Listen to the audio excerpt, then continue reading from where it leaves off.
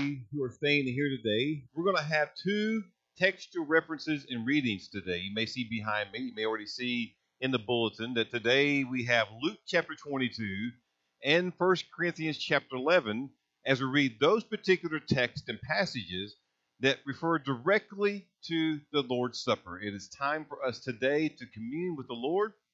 Before we actually have our time of communion and the Lord's Supper, we will educate ourselves and become better familiar with the Lord's Supper.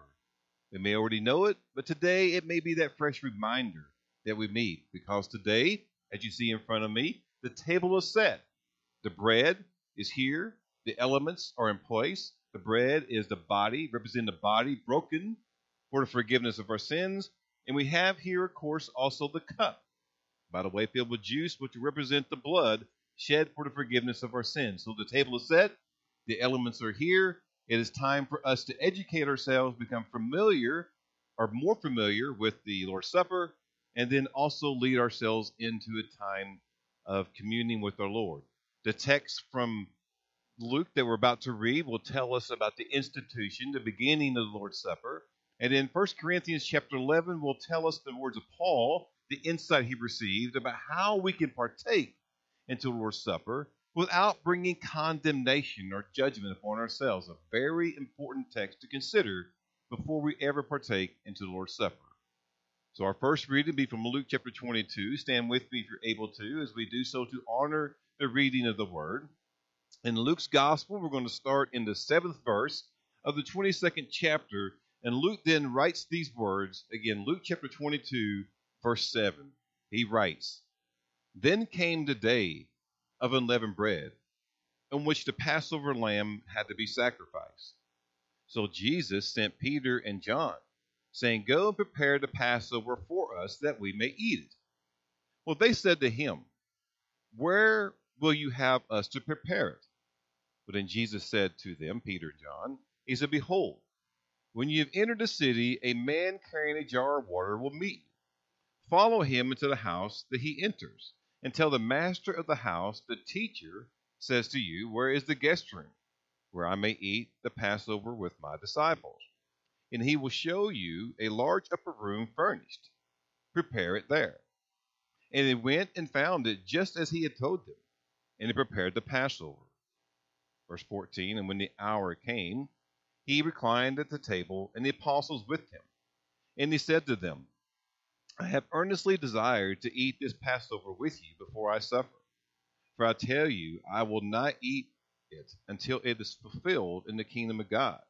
And he took a cup," verse 17, "and when he had given thanks, he said, 'Take this, and divide it among yourselves. For I tell you that from now on I will not drink of the fruit of the vine until the kingdom of God comes.' And he took bread, and when he had given thanks, he broke it and gave it to them, saying, 'This is my body, which is given for you.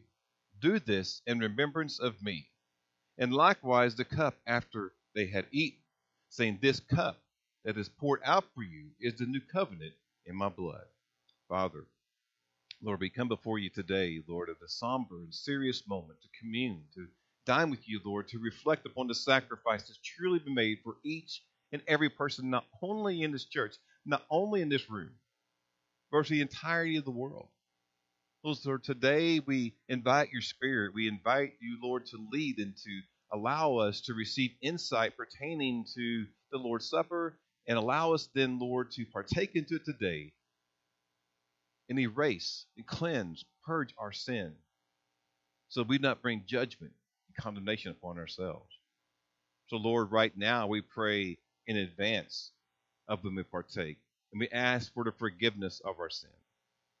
Lord, we just ask again that you'll lead, you'll guide, you'll direct us into the message time, and allow us then to be cleansed here today and to commune with you.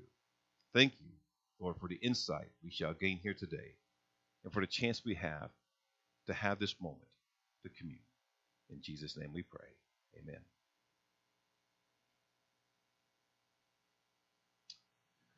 When the text from the Gospel of Luke in chapter 22, which we had just read, he takes a moment to record the events pertaining to the Lord's Supper. Now, as you can probably discern for yourselves, From the particular reading where we start in verse 7, it is time for the annual observance of the Passover. At Passover, in that day and time, people would travel from wherever they were, wherever they lived. They would leave their home, their people, their belongings, and they would go to Jerusalem. Notice in verse 7, as we go back to the text, that Luke specifically states it is the day of the unleavened bread, which is a direct reference back to Exodus chapter 12, when God instructed Moses to tell the Israelites to place blood on the doorpost, and so that they could be spared of the judgment to be placed upon the land of Egypt. In Exodus chapter 12 and verse 7, we find that to be the case. Moses wrote, "They shall take some of the blood, put it to doorpost, and in lintel of the houses in which they eat." They're instructed to put the blood on the doorpost. In verse 12 of Exodus 12, the Lord says, "I will pass through the land of Egypt that night, and I will strike all the firstborn in the land of Egypt, both man and beast," all the firstborn.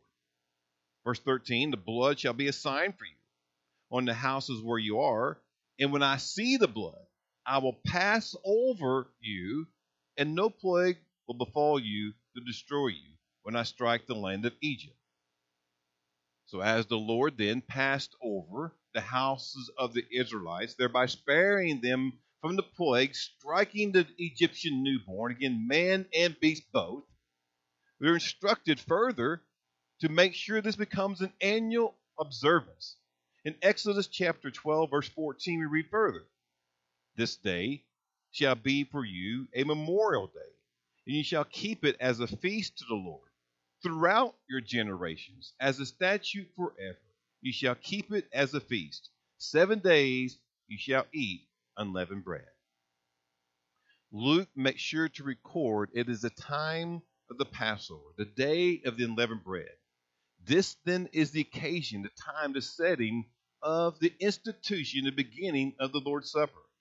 Again, it is Passover, the annual observation of unleavened bread, as Jesus then takes a moment to gather all of his disciples. And as Luke has written, they specifically go to the upper room. But notice in verse 8, he didn't just send anyone. I think it's not very ironic and very interesting that he sends the two people, perhaps arguably, who are closest to him. He sends Peter and John to secure the upper room and to prepare the Passover meal. So as all of them then go, the two of them go into the city to prepare the meal, to find the room, we find finally, verse 14, it has been done. The meal, the Passover, has been prepared. So now, verse 14, all the disciples are now there gathered together, reclining at the table. Now try to picture that, if you will, because most visual references that we can see, movies that try to portray this, do it as a time of fellowship. They do it as a time in which there may be some camaraderie among the 12 and as Jesus. And they kind of portray it as much conversation happening at that time and moment. And we don't have the information to tell us exactly what the conversation may have been. I mean, perhaps they were talking about the history of the Passover. I mean, that is one thing that could happen. But it might likely be that they are now discussing amongst themselves the death wish placed upon Jesus by the Pharisees and the scribes. And that's not conjecture. Luke tells us that they are seeking his death. In the beginning of this chapter, in Luke 22, particularly verse 2, Luke writes that the chief priest and the scribes were seeking how to put him, Jesus, to death. So this should be the case where they are gathered down in the upper room, reclining at the table, discussing the death wish of the Pharisees upon the Lord. To note that Jesus breaks the tension-filled moment when he tells them in verse 15, he says, "I have earnestly desired to eat this Passover meal with you before I suffer." Now, if you notice verse 17, if you examine those words carefully, you will observe that Jesus does not ease any of their concerns that they may have had about the death wishes upon the Lord from the Pharisees and the chief priests. In verse 15, notice that he admits that he will suffer. And of course, we know that he will indeed suffer and suffer greatly. He will be beaten. He will be flogged. He will be ridiculed and mocked. He will be crucified. He will be hung upon the cross. The most horrific and humiliating death ever. That type of death being placed upon the cross, in which he had to endure, was normally designated for the worst Roman offenders. And whatever offense could be horrendous, it was placed upon those who had done so and upon the cross. So Jesus tells his disciples he's going to suffer. They may not know yet the extent, but he doesn't ease their conscience. He doesn't ease their minds. He tells them that he will suffer. We know the amount that he will suffer. So then after he informs his disciples that he would suffer, he immediately, without hesitation, even in his voice, institutes the supper. Verse 19 of Luke 22. He took bread, and when he had given thanks, he broke it and gave it to them, to all the disciples, saying, "This is my body, which is given for you. Do this in remembrance of me." And likewise the cup, after they had eaten, saying, "This cup that is poured out for you is the new covenant in my blood." Jesus takes a moment to give thanks first for the bread, and then tells the disciples, "This represents my body. This is the body of the Lord, broken for the forgiveness of our sins, for all sins of mankind." It then lifts up the cup. Of course, the cup representing the blood of the perfect lamb slain for you and for me, appropriately enough at the Passover, thereby ending all future sacrifices. In essence, as he says, the new covenant. This passage written in Luke is very similarly written in both also Matthew and Mark. But it establishes the Lord's Supper. This very moment in the upper room is the beginning of a sacrament, the beginning of an ordinance that is observed in nearly every church of various denominations across not only the country but the world. Some refer to it as communion. Others, particularly Baptists like us, refer to it more commonly as the Lord's Supper. Some observe the Lord's Supper weekly. Some do it monthly. Some do it quarterly. Myself, I've never placed a particular time frame or interval upon the Lord's Supper, mostly because Scripture does not define a certain time for it to be done. However, for churches that hold services on Maundy Thursday, the Lord's Supper is always performed. Maundy Thursday is the Thursday of Passion Week. It is the Thursday before Easter, commonly known as the time when Jesus is now reclining with his disciples in the upper room with the bread and the cup, as we have read in Luke 22. This reading in Luke 22 marks the beginning of the Lord's Supper, commonly known as the Last Supper, but it institutes the Lord's Supper for all of us at a time in which we can do and commune with the Lord. That is beginning. But unfortunately, over time, Christian churches began to lose some of the great special significance pertaining to the Lord's Supper. Something that only has been disturbing to me for quite some time, but to the Apostle Paul. So therefore, Paul, who was not one of the 12 in the upper room at that moment for the Last Supper, he received some insight. So he writes a letter to the Corinthian church to set some parameters, to set some guidelines, if you will. So let us review his words as he writes in his 1 Corinthians letter. We're going to leap now to 1 Corinthians chapter 11. You don't have to stand for this. We're going to divide it into segments. But note as we begin reading, a very important section that Paul begins to not he does not commend the church. He actually chastises the church as he begins to give them some instructions about how to properly partake into the Lord's Supper. So we leap now to 1 Corinthians 11, and we're going to pick up the reading in verse 17. 1 Corinthians 11, verse 17. Paul says this as he writes, "But in the following instructions, I do not commend you, because when you come together, it is not for the better, but for the worse. For in the first place, when you come together as a church, I hear that there are divisions among you. And I believe that in part, for there must be factions, there's dissension among you, in order that those who are genuine among you may be recognized. When you come together, it is not the Lord's Supper that you eat. For in eating, each one goes ahead with his own meal." Stop for a moment. Recognize that what Paul was referring to is that in that day and time, the early Christian churches would take an opportunity to have a meal of fellowship prior to having the Lord's Supper. So Paul was talking about the fact that they are having that meal. In verse 21, he says, "If for in eating, each one goes ahead with his own meal." I like to leap ahead, they jump ahead. But he says this also in verse 21. He said, "One goes hungry, another gets drunk. What? Do you not have houses to eat and drink in? Or do you despise the church of God and humiliate those who have nothing? What shall I say to you? Shall I commend you in this? No, I will not." And we stop there for a moment before we go any further because a little explanation is helpful.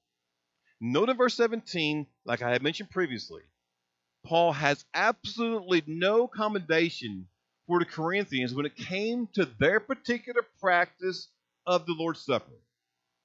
In fact, an experience of the Lord's Supper normally meant to build up the church was actually having the opposite effect. He states to them in a letter, when you come together, it is not for the better, but for the worse.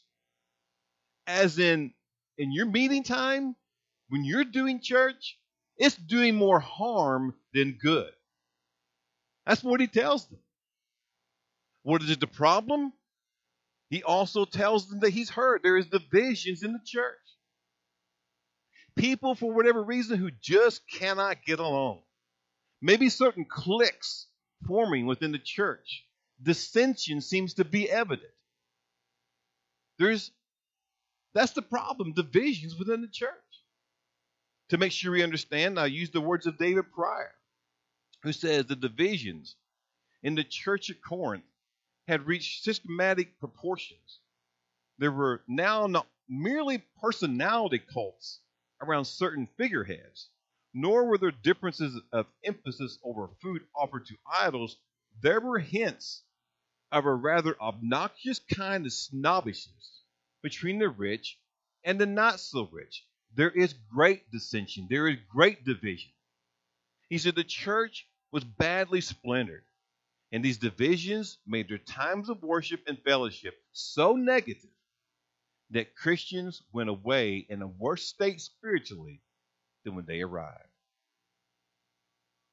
My question is this, as we hear that, as we hear about the divisions that existed in that church that Paul was writing to help them understand how to partake the Lord's Supper correctly, which are some things we ain't even got to yet. He first says, hey, there's division, a lot of division and dissension in this place. This house of worship is not that at all.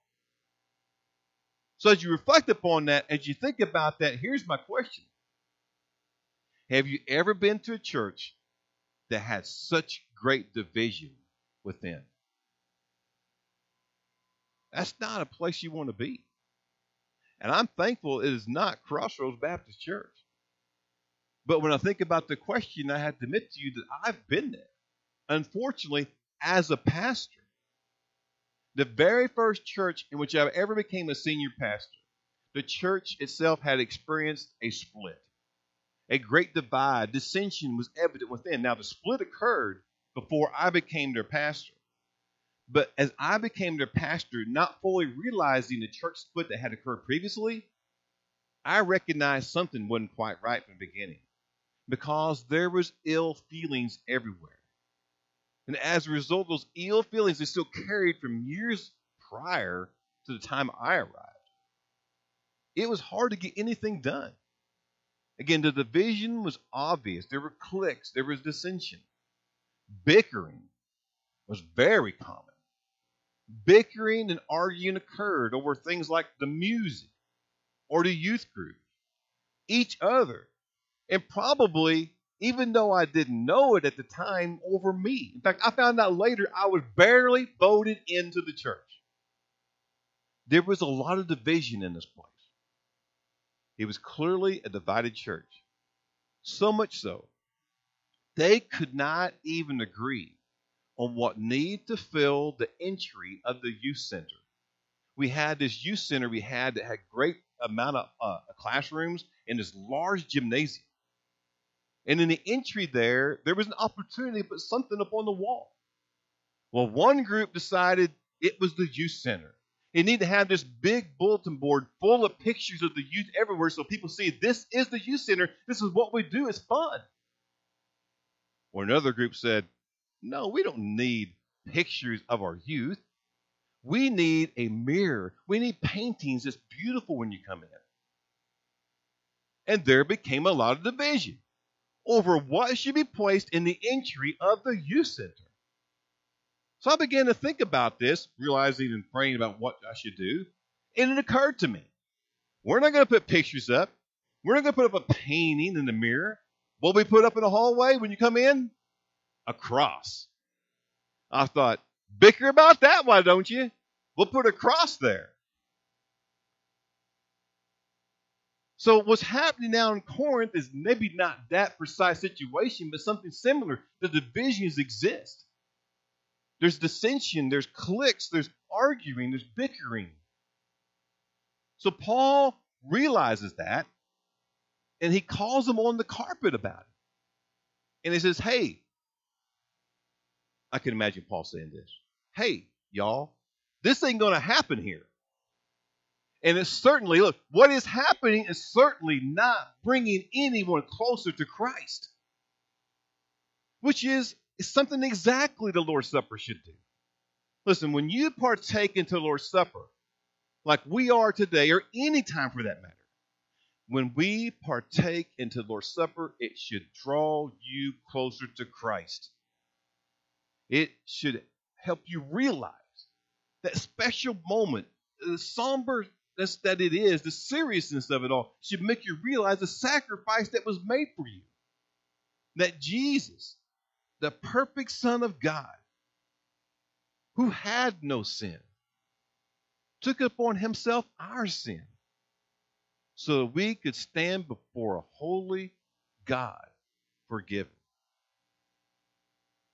When we observe the Lord's Supper, it should be that special time of remembrance. It should be always extraordinary, always very meaningful. Never should it become mundane, never commonplace, never just ordinary.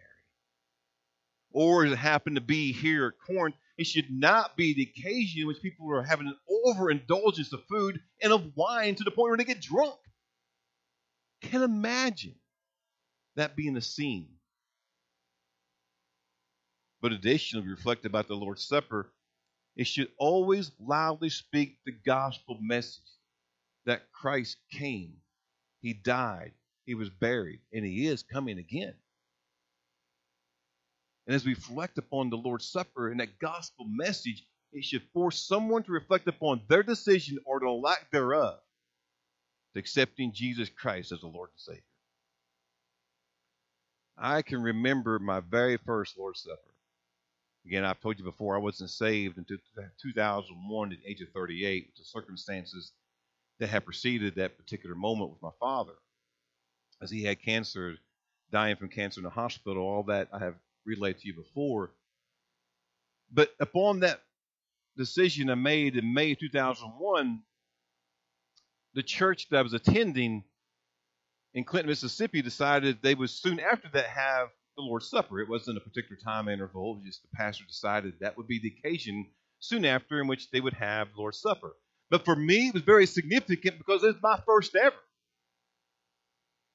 So as we begin to hear Dr. Rob Boyd that particular day explain the Lord's Supper, maybe like I'm doing somewhat today, he began to emphasize that if you have been born again, we're about to commune with the Lord. And if you've been born again, a Christian, a believer, you should partake until the Lord's Supper.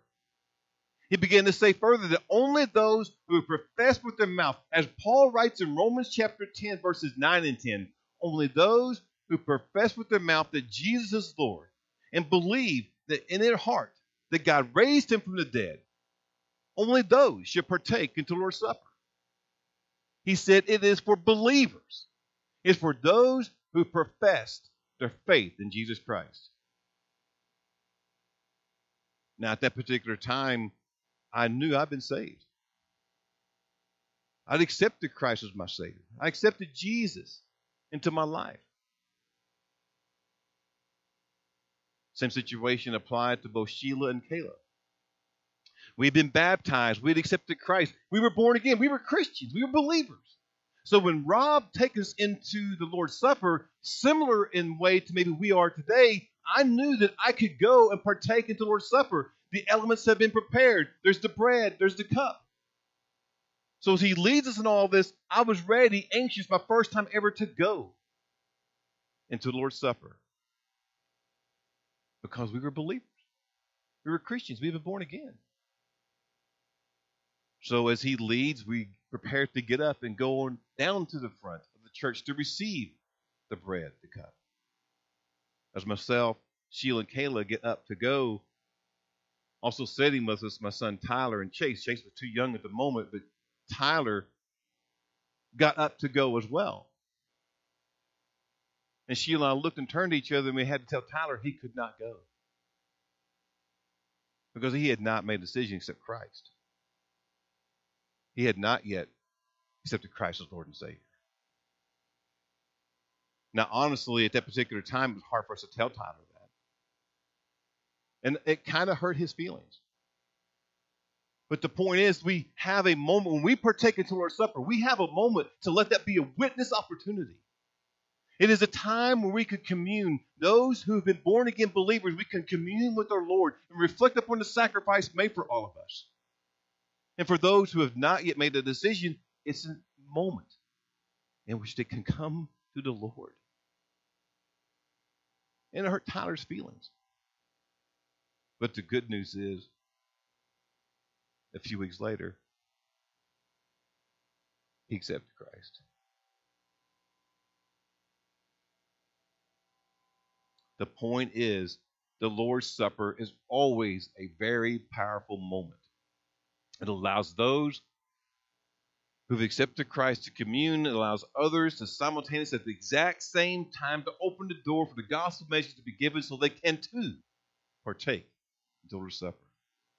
That's how it works in a God-loving, Bible-teaching, united church.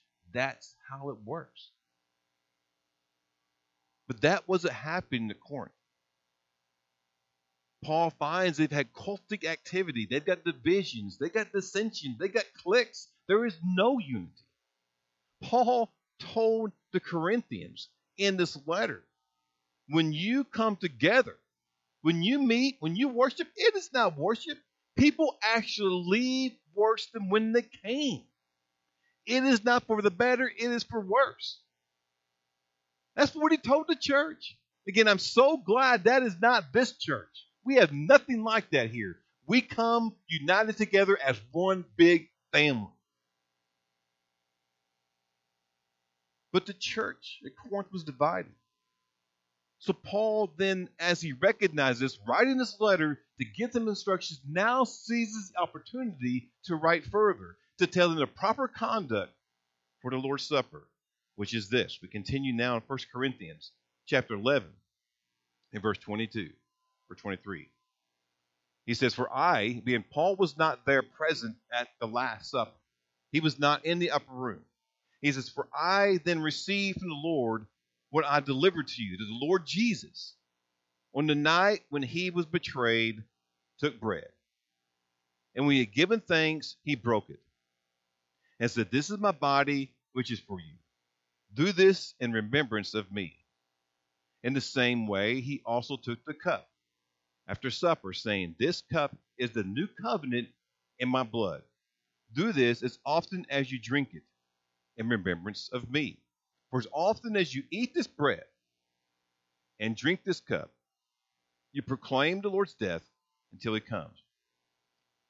Now, as you hear that or read that behind me or in the Bible that you may have open, Paul has simply, he didn't say anything new so far. Here, he simply echoes the words that we've already read in Luke chapter 22.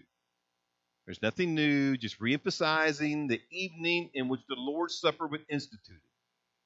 But then he continues, which becomes very important. Verse 27. "Whoever therefore eats the bread or drinks the cup of the Lord in an unworthy manner will be guilty concerning the body and the blood of the Lord. Let a person examine himself then, and so eat of the bread and drink of the cup. For anyone who eats and drinks without discerning the body eats and drinks judgment on himself. That is why many of you are weak and ill, and some have died. But if we judge ourselves truly, we would not be judged. But when we are judged by the Lord, we are disciplined, so that we may not be condemned along with the world. So then, my brothers, when you come together to eat, wait for one another. If anyone is hungry, let him eat at home, so that when you come together, it will not be for judgment. About the other things, I will give you directions when I come." So Paul kind of ends this section, but notice this. Go back to the beginning of this particular reading segment, because Paul explains that condemnation can occur when someone partakes into the Lord's Supper in an unworthy manner. An unworthy manner. And maybe you're curious then about what could be defined as an unworthy manner. So I borrow the words of John MacArthur, who says an unworthy manner is taking the Lord's Supper ritualistically, indifferently, with an unrepentant heart, a spirit of bitterness, or any other godly attitude. Notice again, MacArthur's pointing us to the fact that an unworthy manner is an unrepentant heart. It's bitterness. It's ungodliness. Remember that we stated the Lord's Supper should always be a special moment. There's a time we come together, we get to reflect upon the sacrifice and all that Christ endured. He endured plenty of suffering for all of us. So MacArthur's trying to lay it out there so we know what is an unworthy manner, an unrepentant heart, bitterness, and ungodliness that exists in our lives. But he also refers to what he calls ritualistically or indifferently. One of the things that I've noticed over the years, leading several different churches, is that sometimes a church has in its doctrine a certain time interval for the partaking of the Lord's Supper and for the observance of time to commune. Sometimes I mention this weekly, sometimes it's the first Sunday of every month, sometimes it's quarterly. Again, that's not defined in Scripture, but here's the danger. When MacArthur refers to ritualistically, the danger is that when it becomes just a ritual, a time on the calendar, or a time in the service for it to be done, it can become way too common. It can become meaningless. It can become indifferent. It don't have to be, but that's the danger that can occur when it's at a particular interval. Because it should always be a very special moment. The Lord's Supper that we observe commemorates the Last Supper. Again, the body broken for our sin and the blood that was shed for all of us so that we could stand righteously before God. I mean, to not honor that results in being guilty concerning the body and the blood of the Lord. It's an unworthy manner. MacArthur also adds this, though. He says, to come to the Lord's table clinging to one's sin not only dishonors the ceremony, but it dishonors his blood and blood. treating lightly the gracious sacrifice of Christ for believers. So he's talking about, Paul is referencing how we can maybe come with an unworthy manner, and now MacArthur is defining that for us. So we should have all a concern. We should have a concern about making sure we don't come for to take into the Lord's Supper in an unworthy manner. So now we should ask ourselves, well, what then can we do? What should you and I do to properly honor the ceremony and the sacrifice? And the answer Paul gives in verse 28, to make sure we do not do anything in an unworthy manner pertaining to the Lord's Supper, he says you must examine yourself. Verse 28, examine yourself. But what should we examine? When Knopfler Stanton in his commentary on 1 Corinthians asked that very question.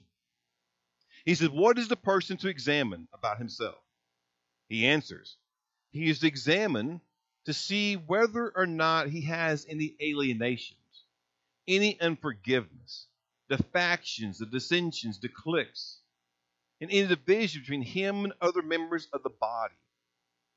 He must recognize the body of the Lord is the church, and it is indeed one body and one church. In essence, what Stanton is telling us that we need to do is to examine ourselves and examine everything about yourself and the life that you're living. Let me say it again. Before we partake in the Lord's Supper, we should examine everything about ourselves and the life in which we're living. What is our lifestyle? Is it recognizing God and having a life honoring Him? Do we have our lives to strive to imitate Christ? Are we living according to God's standards or the world's standards? Furthermore, consider yourself and examine this. Are you bitter? Are you angry? Are you hateful? Are you full of rage and envy and jealousy? Are you holding grudges? Are you currently or have any time in the past not forgiven someone for something they have done? I mean, we're forgiven. So why can't we forgive? We must examine ourselves on every level, in every aspect of our life. Before we come to the table, examine every aspect of our life. Dr. Mark Taylor, who was at seminary, he was my Greek professor. He observed the verb to examine in the Greek is related to the noun designated ones who have God's approval. So we examine ourselves, begin to think about, are we meeting God's standards? Do we have His approval? I mean, would God approve of the way in which we're living our life? Because if not, then get it right and get it right now. Confess your sin. You know, our sins are known to God. We can be like Adam and Eve and think we can hide our sin, but God always knows. We can be like David. David, who had a relationship with Bathsheba, thought he had gotten away with it. Nathan was sent to confront him. God knew precisely David's sin he had with Bathsheba and then tried to cover it up. God is waiting for the confession of our sin. He's waiting for us to admit our evil, lust, sinful episodes we have in life. And He's ready to cleanse us, to purge us, like He did with David in Psalm 51. David writes, "O God, according to your steadfast love, according to your abundant mercy, blot out my transgressions. Wash me thoroughly from my inequity and cleanse me from my sin." And He will. God will cleanse us. Or as the psalmist had written in 103, verse 12, He will forgive us our sins as far as the east is from the west. Paul is taking a moment at a church that is having some serious trouble. We're not like the church at Corinth in no way. But Paul makes sure he identifies to all people, to all churches, to everywhere, the proper way to partake in the Lord's Supper. He says, you must examine every part of your life before partaking into the Lord's Supper. He is saying also that it's rather clear. I mean, Paul is making it rather clear that without cleansing, without confessing, you're bringing judgment. You're bringing condemnation upon yourself. He says in verses 29 through 27 through 29, read it once more before we walk up one more time. He says, whoever, therefore, eats the bread or drinks the cup of the Lord in an unworthy manner, we define what that is, will be guilty concerning the body and the blood of the Lord. Therefore, let a person examine himself, and so eat of the bread and drink of the cup. For anyone who eats and drinks without discerning the body eats and drinks judgment on himself. We have reviewed some texts. We didn't get through all the details, but we have reviewed enough. We looked at the beginning, the institution of the Lord's Supper.